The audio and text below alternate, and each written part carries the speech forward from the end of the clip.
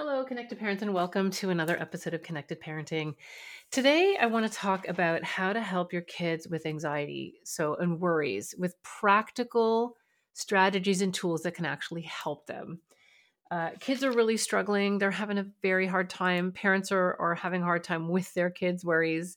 So, today's episode is how to turn your child from a worrier into a warrior. Hi everyone, I'm Jennifer Colari. I'm a child and family therapist and a parenting coach and the founder of Connected Parenting.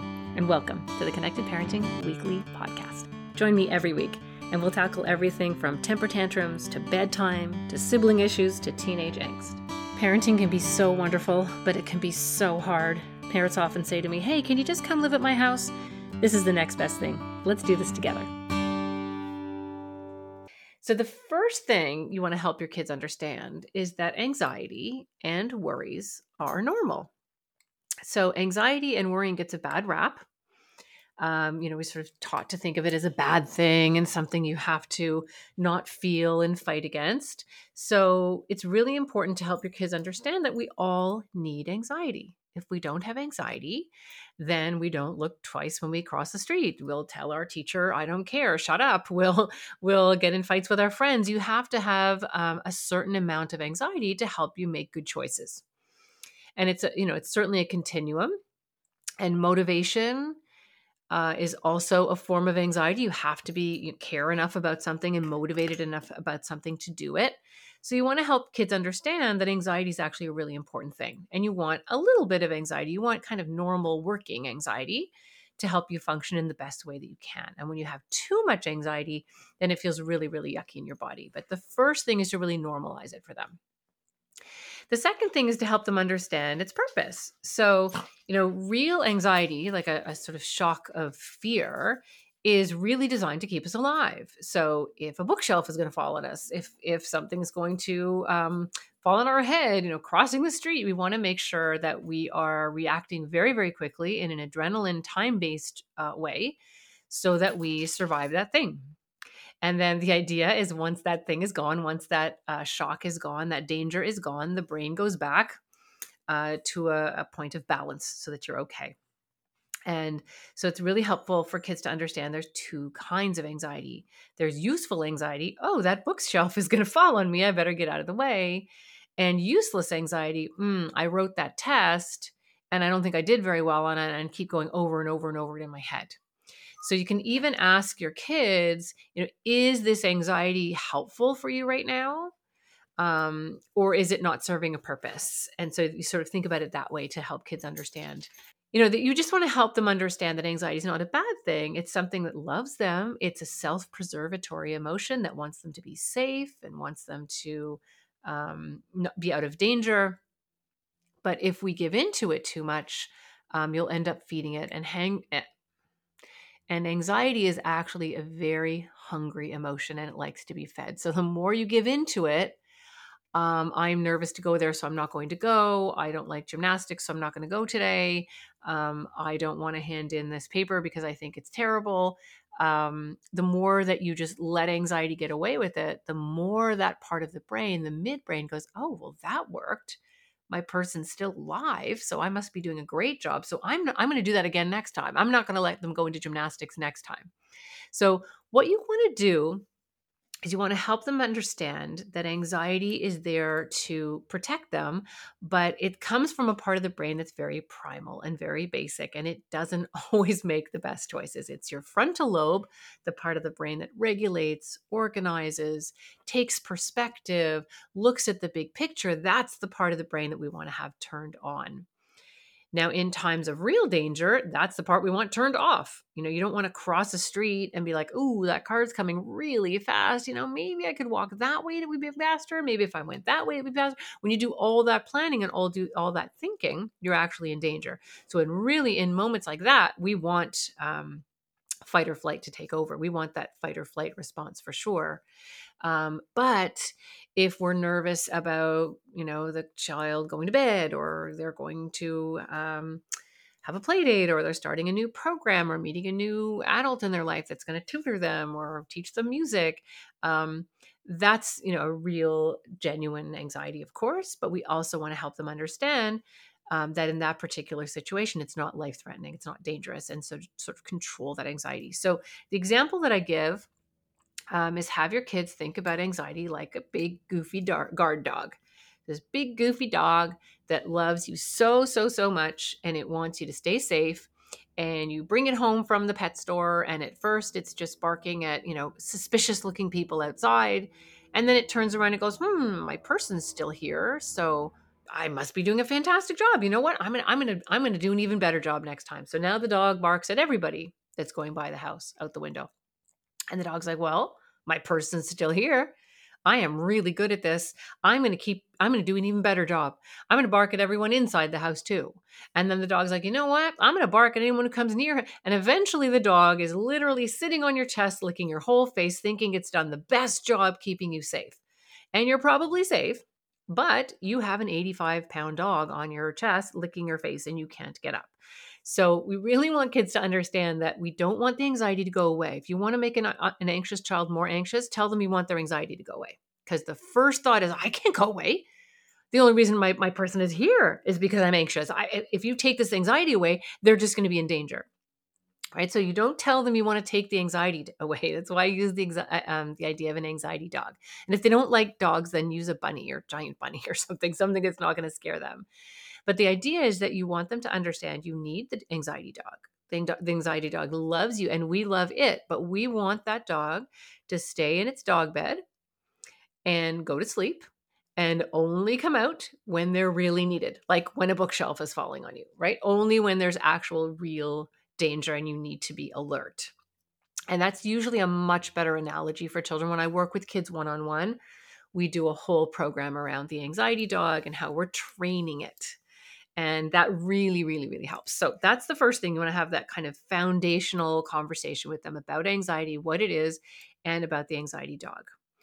And then you want to teach them some really practical strategies that could really help. So I'll give you a few right now. You'll have to imagine these because this is all audio. The first thing you can do is actually have your child just put their hand over their forehead. Just put their palm over their forehead and leave it there. And then relax their tongue in the bottom of their mouth. And you can do it too. And you'll feel sort of an instant calming. And the reason you feel calm is there's actually, hands are electromagnetic. They're actually pulling energy really from the midbrain back up into the frontal lobe. Okay, it's sort of think of it as like it's turning it on. It's turning on the frontal lobe.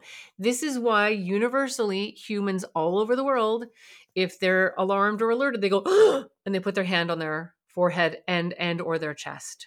Right? In both of those cases, you're bringing energy, you're bringing electricity to the part of the brain or to the part of the body that's needed in that moment. So when you put your hand on your forehead, you're actually drawing the blood, you're drawing energy back up to the frontal lobe so it can turn on and do its job, which is to take perspective, organize, inhibit, and all of those really important things that the frontal lobe does. So that's one really cool thing.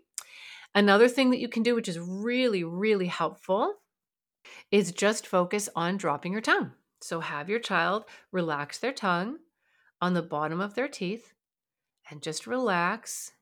And when they do that, they'll feel their tummy. You'll feel it too when you practice. You'll feel your stomach let go and you tell them your tummy just relaxes. And that sends a signal to the body that you're not in danger, because the first thing you do if you're in danger is you tighten up your stomach muscles. You tighten up all the muscles that protect your vital organs. You tense up, you squeeze yourself in, you start changing your breath. And when you do that, you're sending a signal to the brain that something could be dangerous. Now, it doesn't matter that it's a Zoom class starting or a tiger chasing you down the street. The midbrain is not particularly bright. So its job is not to decide if something's dangerous. That's the frontal lobe's job. It just decides that something is dangerous, tightens up your muscles, and now you have cortisol and adrenaline flowing through your body. And that's what gives your child the butterfly feeling in their stomach.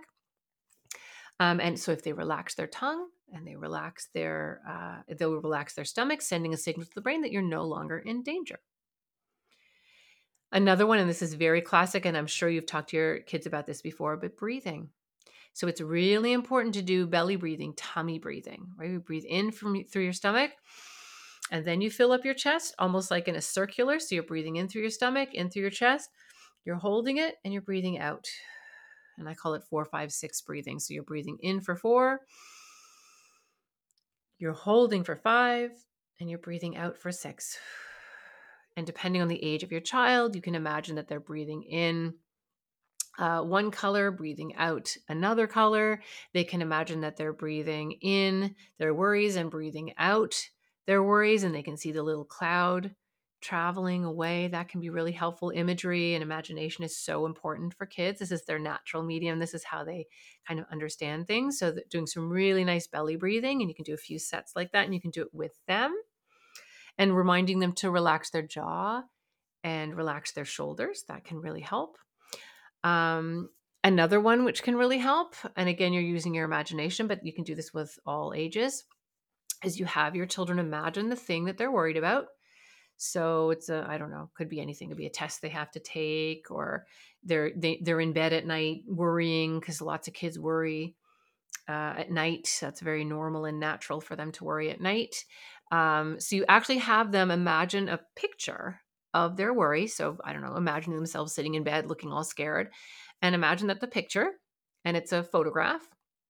And then you have them take their hands and actually close their eyes, but imagine the picture, take their hands and imagine that they're squeezing the picture from the top and from the sides. Just keep squeezing it and making it smaller and smaller and smaller and smaller until it's about the size of a postage stamp.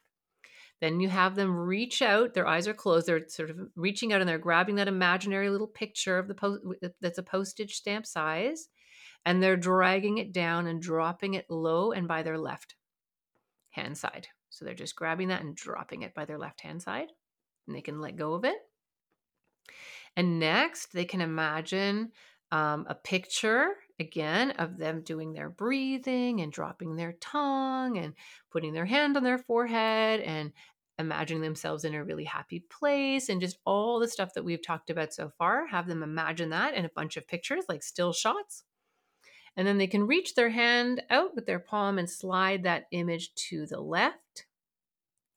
And then they can imagine a scene where they feel great. They're relaxed. They feel happy. It's so good to feel the anxiety gone. The butterflies are gone. They're just feeling quite wonderful and quite lovely. And then ask them to add color and sound and intensity to that beautiful picture. And then take that picture with their hands and pull it right into their heart.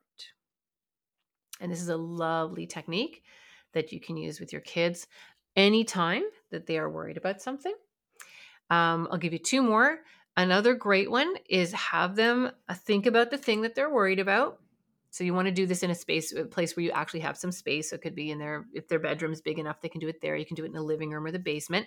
Have them imagine the thing they're worried about, the thing that they're quite scared about, and have them imagine it right in front of them, sort of right in front of their nose, like they're standing right up against it. And then have them check in and see how nervous they feel about that. And then carefully, so they don't trip, have them take 10 very big steps back from that thing they're worried about. So the thing that they're worried about stays there, and they're taking 10 big steps back from it. Then check in with them and ask how they feel. And they will almost always say, it's weird, but I feel better. I feel much better. And then you have them take, depending on the space you're in, either 10 big steps to the right or 10 big steps to the left. So they're now farther away diagonally from the fear. Have them sit there or stand there in that space and talk about what that feels like. And then they can take 10 steps back to where they were, and then 10 steps back towards their worry, and have them check in and see if they feel better. And almost every time they will feel better, especially kids that have a really good imagination. Okay, so the final tool that you can try is have them, and you can do this with them, go on YouTube and put in inspirational movie music. And listen to it first so it's not scary, but it just sounds like the part in the movie where it's absolutely amazing and the hero is going to do something fantastic.